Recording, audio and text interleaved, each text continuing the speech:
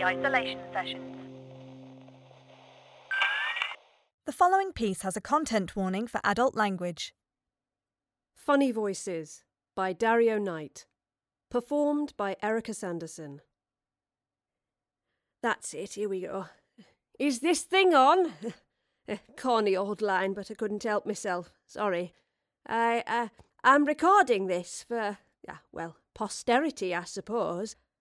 Young chap does this podcatch thing, all about the old comics, so he says.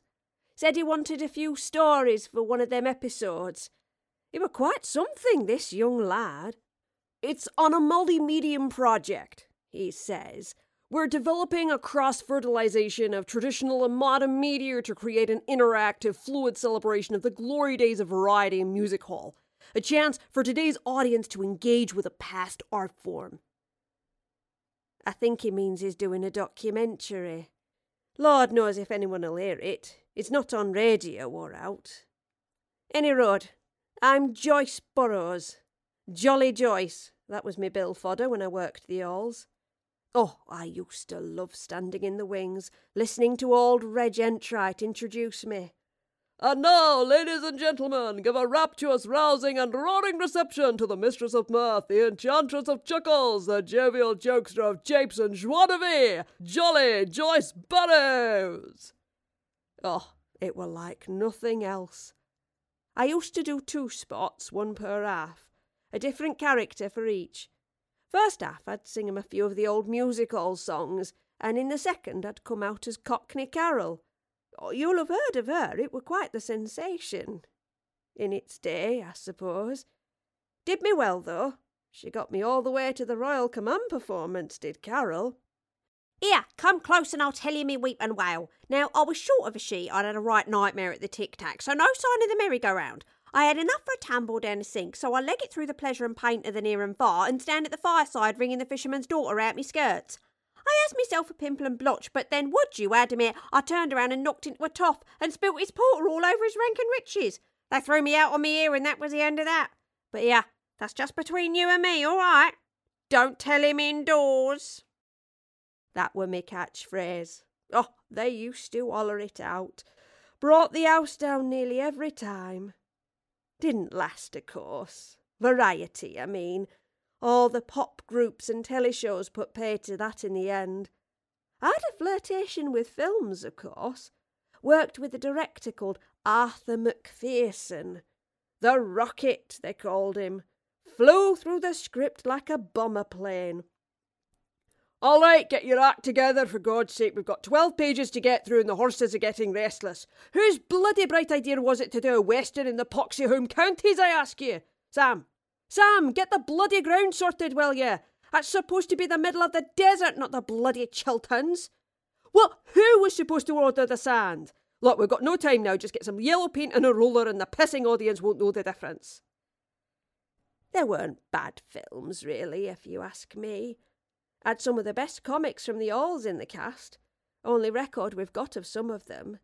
Not in their prime, of course.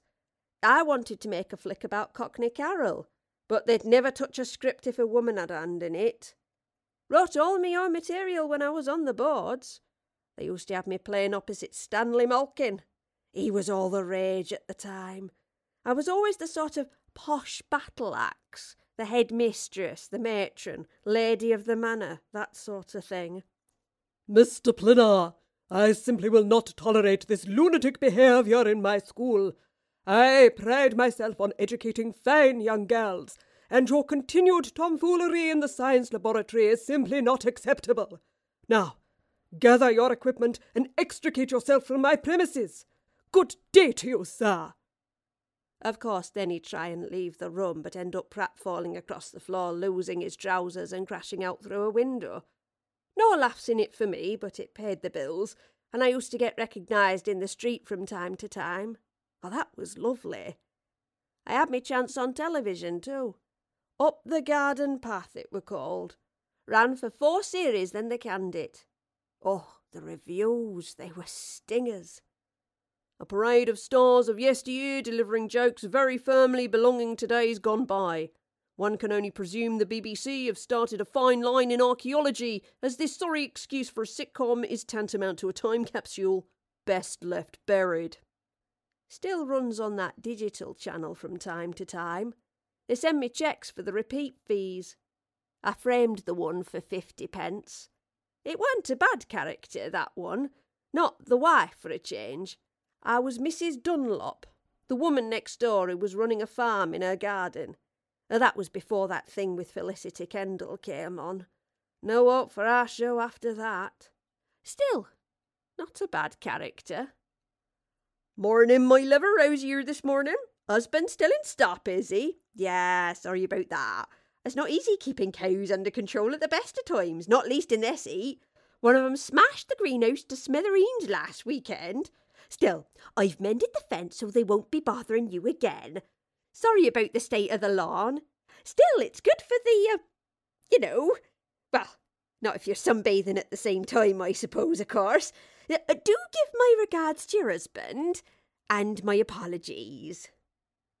And that was it, really. Last big thing I did. I do pantomime, of course. I've always loved that. I put in a few lines as Cockney Carol when I do my turn.